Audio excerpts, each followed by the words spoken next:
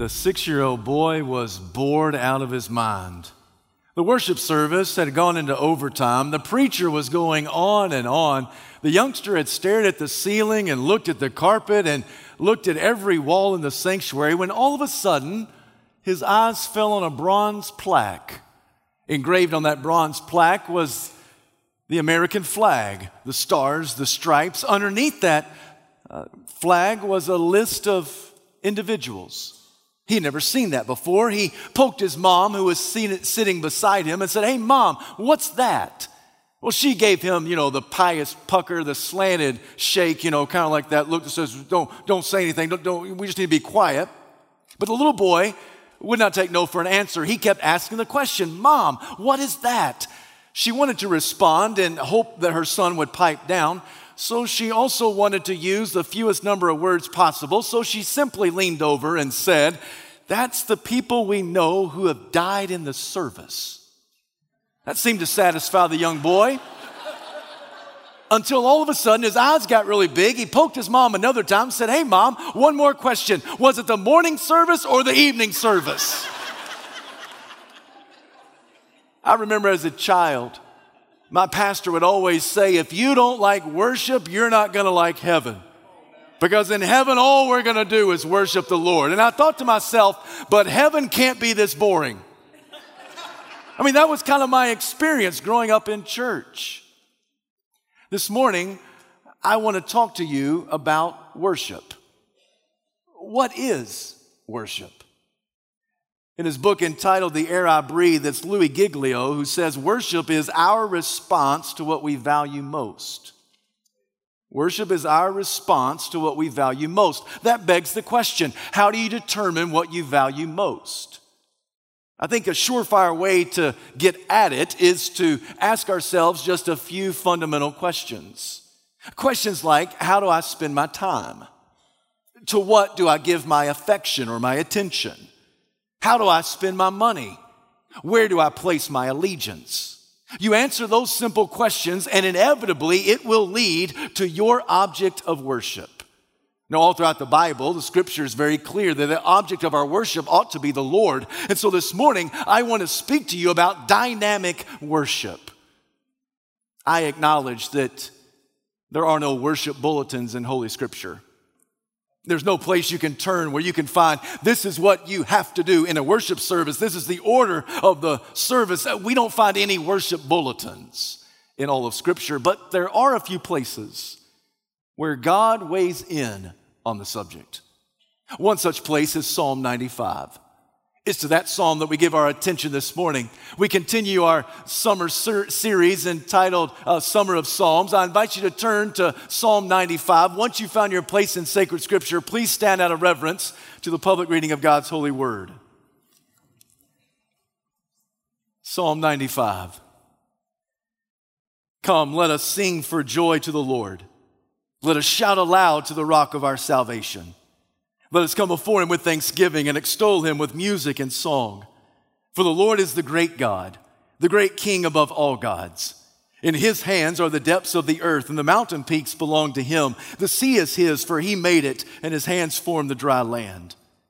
Come, let us bow down and worship. Let us kneel before the Lord our Maker, for he is our God. We are the people of his pasture, the flock under his care. Today, if you hear his voice, do not harden your hearts as you did at Meribah, as you did that day at Massa in the desert, where your fathers tested and tried me, though they had seen what I did. For 40 years I was angry with that generation. I said, they are a people whose hearts go astray, and they have not known my ways. So I declared on oath in my anger, they shall never enter my rest. This is the word of the Lord, and thanks be to God. You may be seated.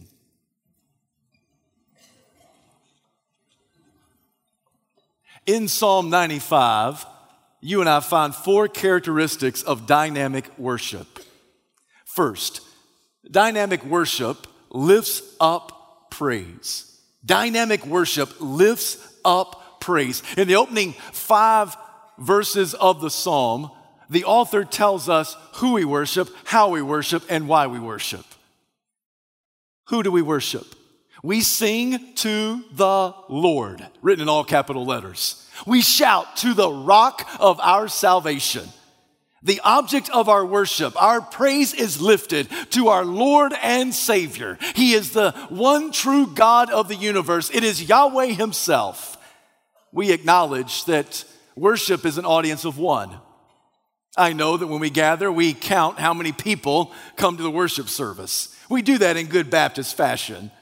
But there's only one person that actually matters, and it's the Lord. If the Lord shows up, worship takes place. If the Lord doesn't show up, it doesn't matter how many people are in the house, worship doesn't happen. You've heard me say before that every Sunday as I'm driving to Pelham, every time before I mount this platform to preach, I ask the Lord, may this be an experience that is God-focused, Christ-centered, and Spirit-filled. Because I acknowledge who we worship. We worship the Lord. And unless what we do is God-focused, Christ-centered, and Spirit-filled, then you and I are just wasting our time and wasting our breath. But if God is here, which I believe him to be, and if he is here as a Trinitarian God, Father, Son, and Spirit, and if what we lift up to him is God-focused, Christ-centered, and Spirit-filled, then watch out, because who we're worshiping is the one true God of the universe. The psalmist answers the question, who we worship. He also says something about how we worship. He uses phrases like, sing for joy to the Lord. Shout aloud to the rock of our salvation. Come before him with thanksgiving. Extol him with music and song. We are to sing for joy. Singing is fundamental to worship. Always has been, always will be. I do find it interesting that he does not tell us what song to sing. Whether it's an ancient hymn or a contemporary chorus, he does not say. I think from God's perspective, it really doesn't matter all that much, so long as we are singing with joy. We sing with joy. It's a joy that the world can't take away. It's a joy that Satan cannot snatch. It's a joy that cancer cannot cripple. It's a joy that tragedy cannot topple. It's a joy that a dilemma cannot debilitate. It's a joy that sickness cannot snuff out. We have a joy, and so we sing with everything that's inside of us, and we sing for joy. He also says we shout to the rock of our salvation. Now, when I was growing up, you did not shout in church. But apparently the psalmist did not grow up in the same church that I grew up in, because he says it's perfectly fine to shout. We shout for joy, and we shout to the rock of our salvation. Oh, it's true that we shout. We shout on Saturday for our favorite college football team. We shout for our favorite son and daughter as they're playing baseball or softball. We shout at a concert. Well, there are times that we shout. What the psalmist is saying is that if you can shout for something else, you can certainly shout for the Savior, because he is the rock of our salvation. And I got to tell you, I've got a reason to shout. You see, I was dead, but now I'm alive again. I was lost, but now I'm found. I was unforgivable, yet he has forgiven me. I've got some reason to shout. You know it well. My sin, oh, the bliss of this glorious thought. My sin not in part, but the whole. It was nailed to the cross, so I bear it no more. So praise the Lord, oh my soul. That's some shouting music. That's a shouting moment where we say, you know what? I've got some reason to shout. You remember what Jesus said as he entered into Jerusalem when the Pharisees said, you've got to have your disciples pipe down. He said, if they are silent, these rocks will cry out. I don't know about you, but no rock is going to take my place, and I'm going to shout to the rock of my salvation.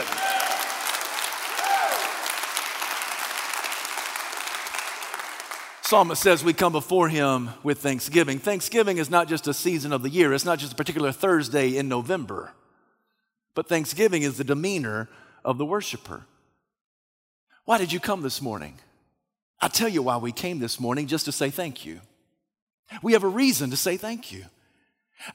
Thank you, Jesus, for waking me up this morning. Thank you, Jesus, for air in my lungs. Thank you, Jesus, for a roof over my head, clothes on my back. Thank you, Jesus, for the blessings of life. Thank you, Jesus, for my wife. Thank you, Jesus, for my 2 children. Thank you, Jesus, for this church I call home. Thank you, Jesus, for allowing me to preach. Thank you, Jesus, for forgiving me of sin. Thank you, Jesus, for making a way when there was no way. Thank you, Jesus, for fixing stuff that's messed me up. Thank you, Jesus, for removing the skeletons in my closet. I just came this morning just to enter into his presence with thanksgiving on my lips. Why? Because I've got a lot of reason just to say thank you.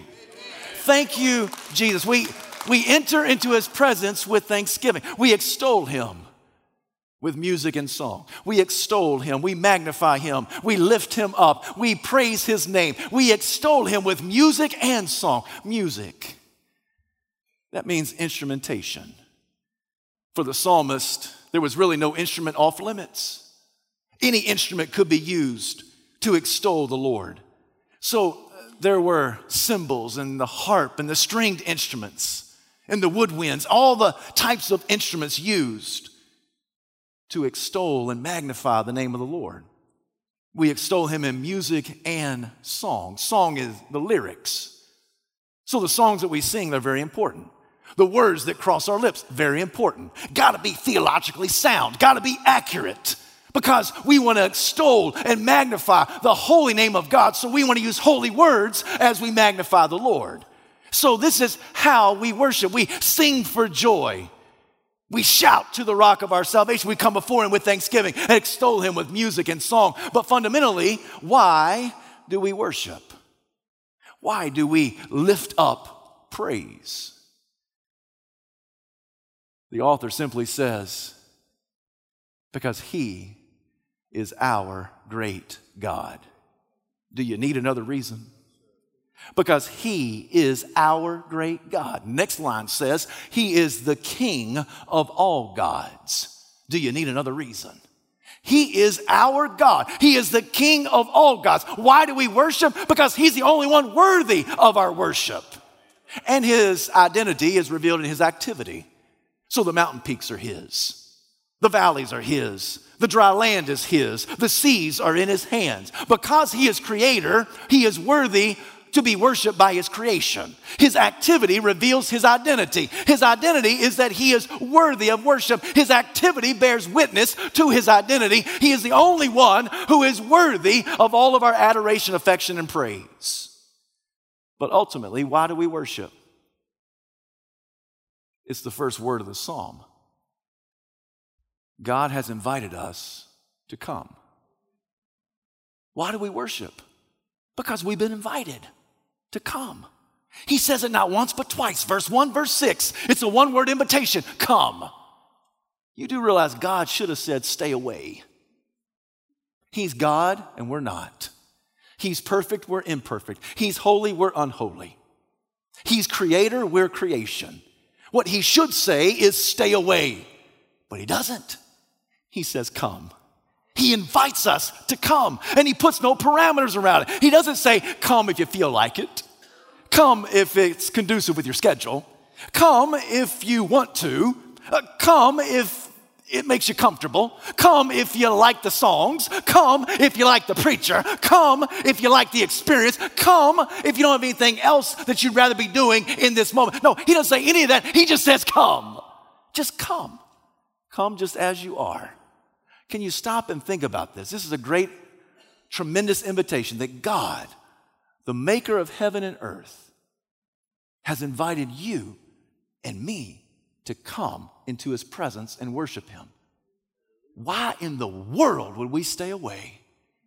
It should be that it would require all of the U.S. military to keep us from coming in here this morning. Why? Because the King of all kings has invited us to come. The God of all gods has invited us to come. The creator of everything seen and unseen has invited us to come. And nobody's going to keep me from coming because God has me on his invitation list. He just said, come. Why do you worship? Because God has invited you.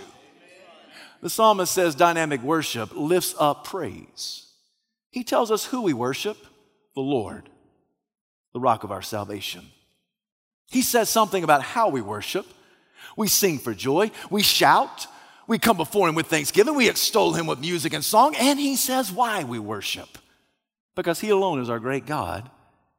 His identity is revealed in his activity. And ultimately, he just invites us to come. So dynamic worship lifts up praise. Secondly, dynamic worship bows down in submission. Verses 6 and 7, come. Let us bow down in worship. Let us kneel before our Maker. For he is our God, and we are his people, the sheep under his care, the flock under his care. We bow down in submission. The word submission is a military term. It means to arrange under. Worship literally means to fall prostrate on your face. It means that you get as low as you possibly can. You bow down and you acknowledge that you are a spiritual beggar coming into royal presence, and the only appropriate posture is for you to be on your face. I acknowledge that really none of us worship that way. I mean, I ought to preach lying down. We ought to worship the Lord on our faces. Oh, we stand sometimes. We sit most of the time. We've been together 2.5 years. I don't think I've ever seen you lie down. You never seen me lie down. And I know what you're thinking. Some of y'all are thinking, if I got down, I never could get up. But the word worship, it really means to bow down, to get down, lie down on your face. So we fall prostrate before the Lord. We acknowledge that he is God. He is our God. He is our maker. We are the people of his pasture, the flock under his care. When you read Psalm 95, you get the image that not only do we lift up praise, but we bow down in submission. So that I'll submit to you that dynamic worship has a rowdy reverence to it. Celebratory silence. I know those phrases sound like contradictory terms. It sounds like an oxymoron. How can you have rowdy reverence? How can you have celebratory silence? Yet you read the Psalm 95, and it seems that's exactly the way God describes it, that he is worthy of all of our rowdiness, and he's worthy of all of our reverence, and he's worthy of all of our celebration, and he's worthy of all of our silence. There are times when in worship we need to shout. And there are times when we need to be silent. There are times when we enter God's presence that we need to sing. And there are times that all we ought to hear are sobs. There are times when we need to get loud. There are times when we ought to be muted. Now, God does this not because there are people that just by their DNA, they like to get rowdy, and there are other people that like to be reverent. It's not because people just like to be celebratory and other individuals, they like to be silent. No, we do this not because that's what we like. We do this just because what he deserves. There's a big difference. It's not about making ourselves comfortable. It's not about just doing what feels right or natural. No, we do this rowdy reverence. We do this celebratory silence. Not because we're trying to confuse people, but because God is worthy of every extreme. He's worthy of our rowdiness. He's worthy of our reverence. He's worthy of our celebration. He's worthy of our silence. That also tells me that regardless of where I find myself on the spectrum, it's a good time to worship. So I worship him when I'm on the mountaintop, and I worship him when I'm in the valley. There was a song several years ago that simply had the lyric, I choose to worship. I choose to believe. That's pretty good theology because we have to choose to worship. If all we do is worship when we feel like it, there'll be a lot of times when we don't feel like it and we won't worship. So we worship the Lord on every extreme, in pleasure and in pain, in success and setback. We worship him when we're on top of the world, and we worship him when the world is caving in on us. Never a bad time to worship the Lord. The psalmist is exactly right. We lift up praise and we bow down in submission. There's a third characteristic of dynamic worship. Dynamic worship listens up to the word of God. It listens up to the word of God. Verse 8, so today, if you hear his voice, do not harden your hearts as you did at Meribah. That word if can be translated when. So today, when you hear his voice, do not harden your heart. Today, when he speaks, today, when he proclaims, today, when he shares his word, do not harden your heart. Paramount in worship is preaching. I say that not just because I'm a preacher. I say it because I think it's biblical. It's not just that worship is lifting up praise and bowing down in submission, but it's listening up to the Word of God. In fact, I would say that we are best apt to listen up to the Word of God when we have rowdy reverence, when we have lifted up praise and bowed down in submission. It kind of sets the table for the Word of God. And so the psalmist says today, when God speaks to you, listen up. Don't turn a deaf ear. Don't have a hard heart. There are many good definitions of biblical preaching, but the one that I gravitate towards most frequently is the one spoken by John R.W. Stott, who says that biblical preaching is opening up the inspired text with such faithfulness and sensitivity so that God's voice is heard and his people obey him. There are a lot of definitions of preaching, but that's the one that I've committed to memory. That's the one that I fashion a philosophy of ministry around. That's the one I try to model week in and week out. What is biblical preaching? Let's break it down just for a second. Biblical preaching is opening up the inspired text. To say that it has to be opened up in some way implies that it's closed. It's kind of like a treasure chest that must be unlocked, and then once you open it up, you see the treasure that lies within. The Word of God is a treasure chest that God has given us, and I submit to you that it is the Spirit of God who opens the Word of God as it's being proclaimed by the man of God to the people of God. That God's Word is opened up to us. That's why we call it expositional preaching. We are exposing the truth that's in there. It's not impositional preaching. We're imposing the truth into the text. No, we are exposing what's already there. When we open it up, we are exposing the truth. And it's the Spirit of God that illuminates that truth to you and to me. We believe that we open up the inspired text with such faithfulness. Faithfulness to the text. Because the meaning of the word can only be found in the word. The meaning can only have a thorough intent. What I mean by that, it can never mean today what the authors never intended for it to mean. It's there in the word that we find the meaning. And so that's why we talk about the historical, the grammatical, the theological background of the word, because we know that in the word there is truth, and the truth comes from within the word. We don't impose truth into it. We expose the truth that's already there. It is the word of God that is faithfully deposited in our life. Let me say it this way. The worst way that you can do a Bible study is to say, okay, now today we're going to talk about Psalm 95, and we're going to read it, and what does that mean to you? And what does that mean to you?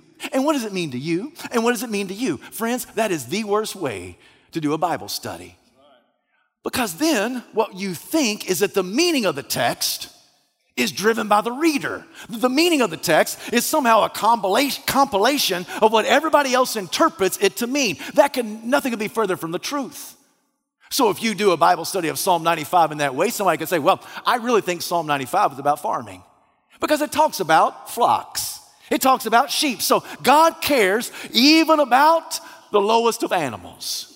Oh, brother, that's a deep insight. I didn't see that one. And somebody else says, no, I don't really think it's about farming. I really think it's about interpersonal relationships, because he tells us, don't be like you were in Meribah and Massah, which really means quarreling and testing. Let's get back to the deep Hebrew language, and it really means quarreling and testing. So God doesn't want us to quarrel with each other. He wants us to have good marriages, husbands and wives, not quarreling. We're not supposed to put him to the test. So really, this is about how we interact with one another so we can have good marriages, so we can have good, happy, healthy children.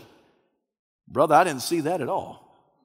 I don't see how you got that, but you got something pretty deep out of there. And somebody else says, no, it's about evangelism.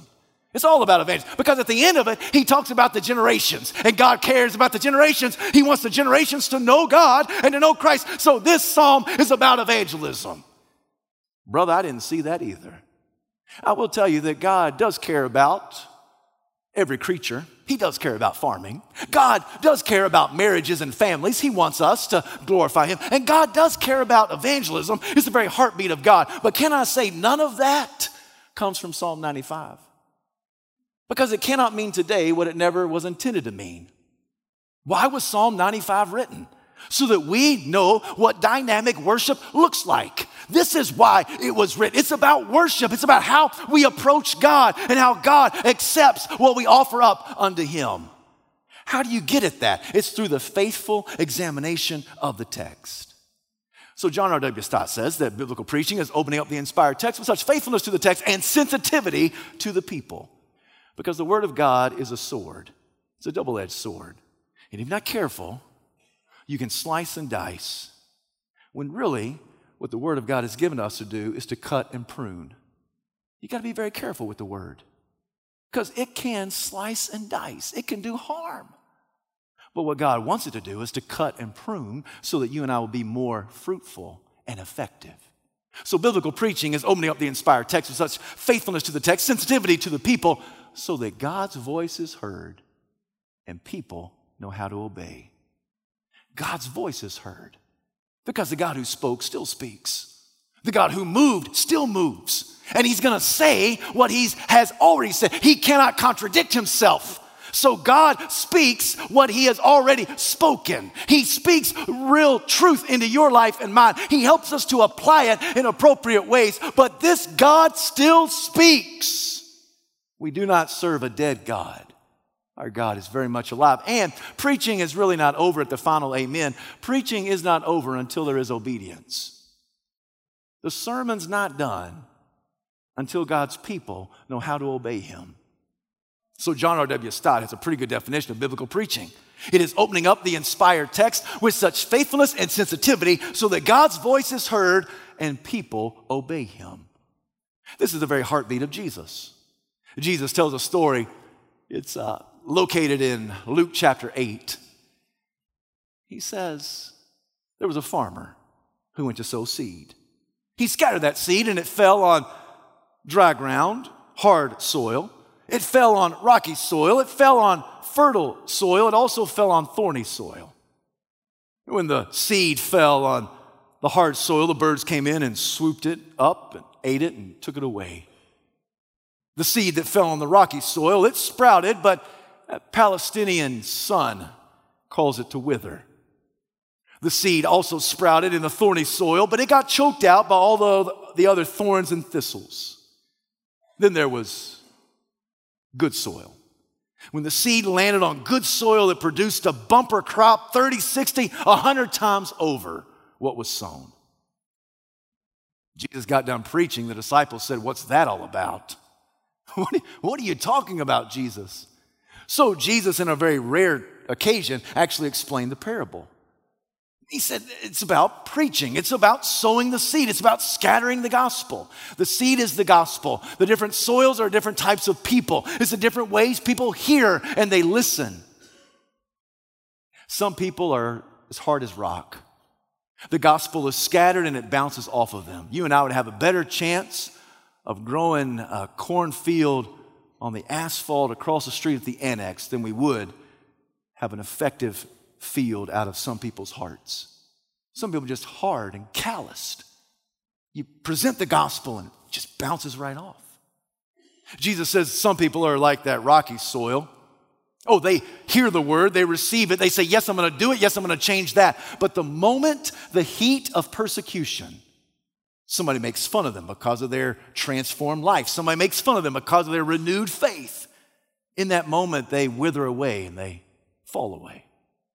Jesus said some people are like that thorny soil. Yes, they hear the word, they receive it, they make decisions, they say, yes, I'm going to live for Jesus, and I'm going to focus on him.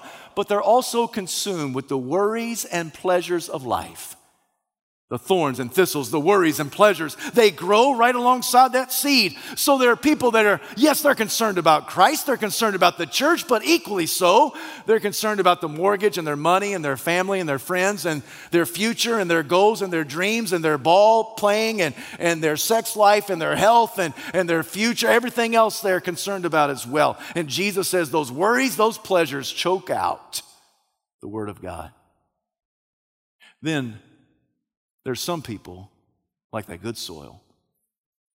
Oh, they hear the word, sinks deeply into their soul. They make lifelong decisions. It transforms the way they live.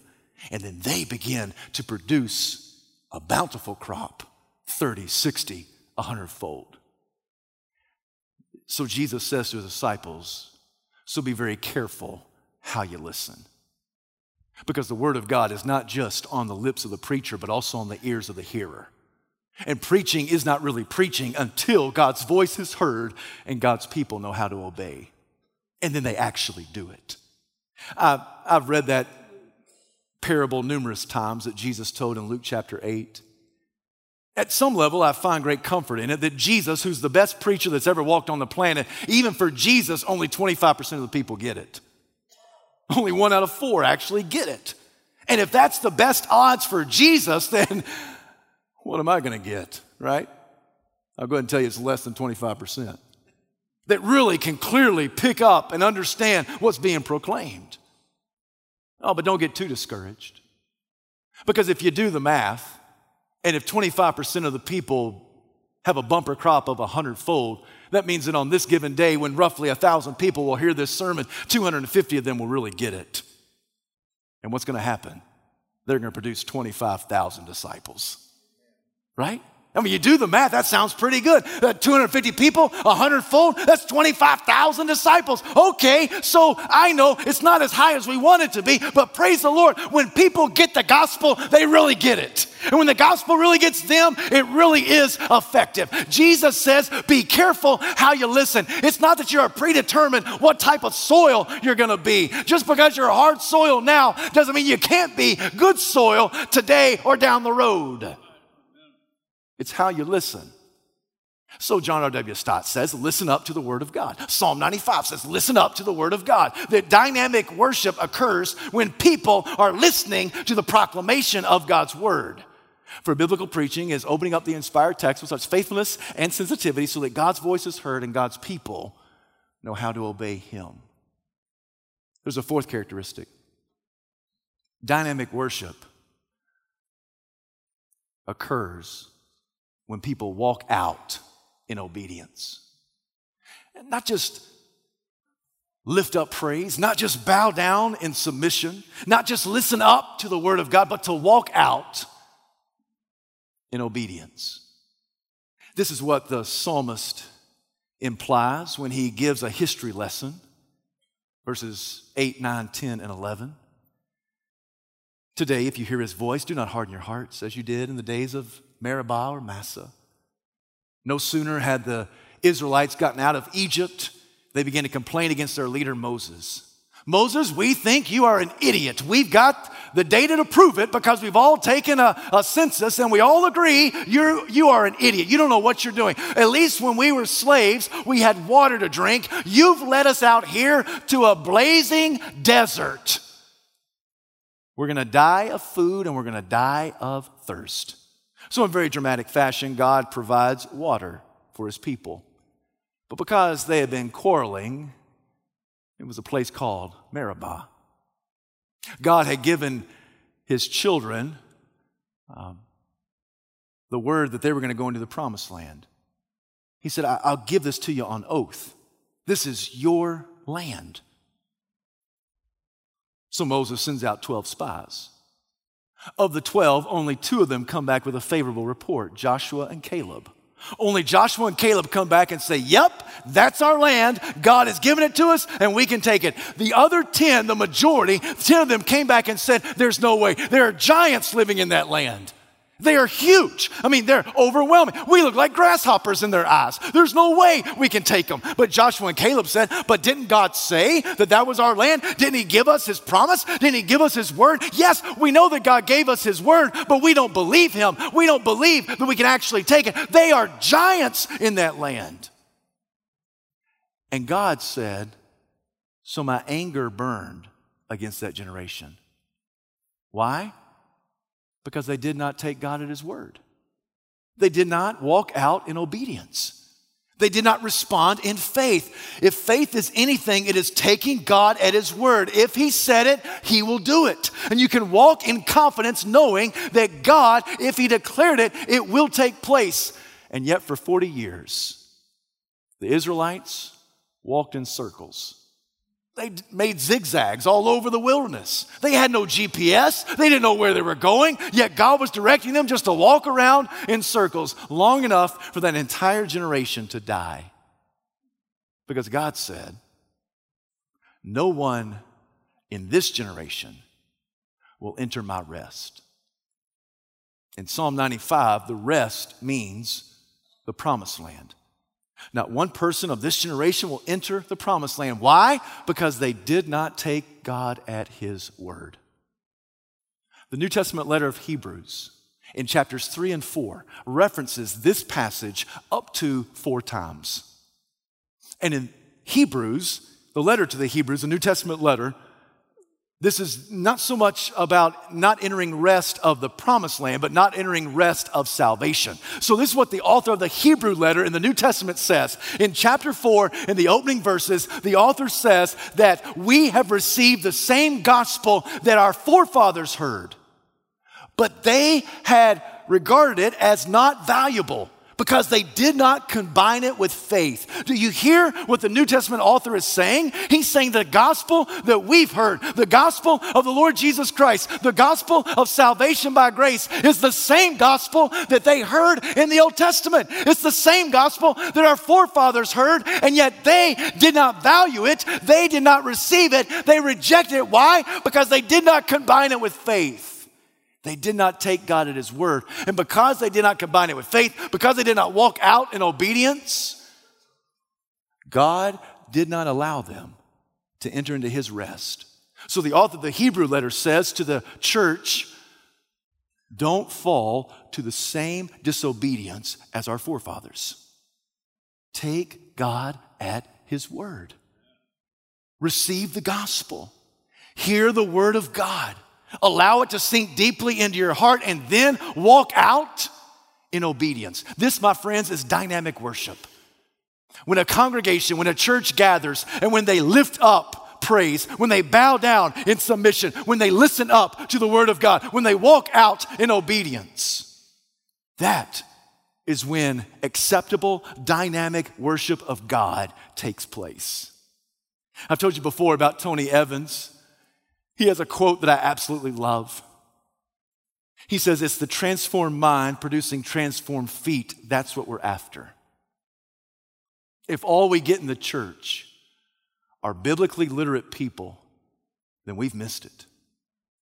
If all we get are people who can recite the facts, if all we get are people who know the good old story, and don't misunderstand me, we need to know the good old story. And I acknowledge that biblical literacy is at an all-time low. I understand that. So you think to yourself, well, at least we know the story. Yes, that's great. But if all we do are simply produce people who can regurgitate the story and know the biblical facts, then we have missed it. Amen.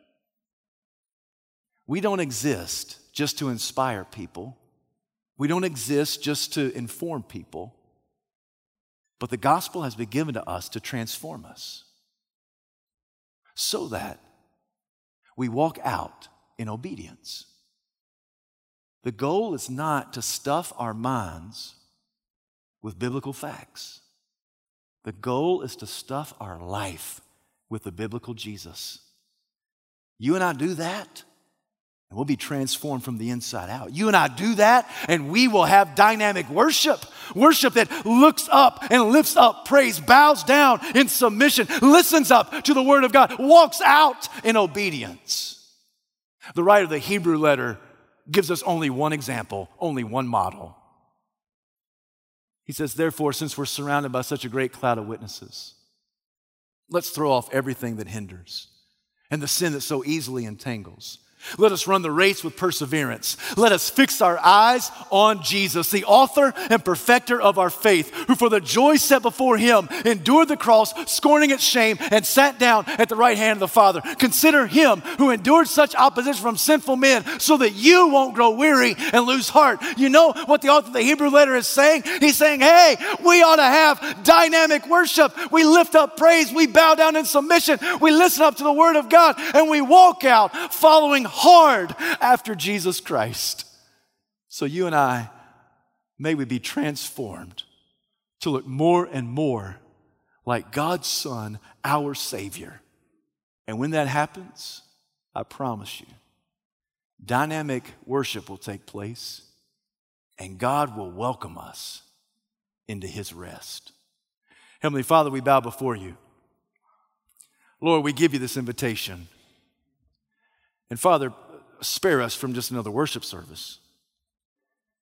We don't need just to hear another sermon, and we don't need just to sing another song. What we need to be changed by you. We need to be transformed in your image. We need to have worship that is dynamic, not for our sake, but because you're worthy. And so, Lord, if there's somebody here and they just need to praise the Lord, help them to do that in this invitation moment. If there's somebody here who literally just needs to bow down in submission, let them do that. If there's somebody here who needs to soften a heart and not respond to the word of God hard-heartedly, let them do that. And may all of us walk out of here in obedience to the word of God. We give this invitation. Thank you for inviting us to come. In Jesus' name, amen.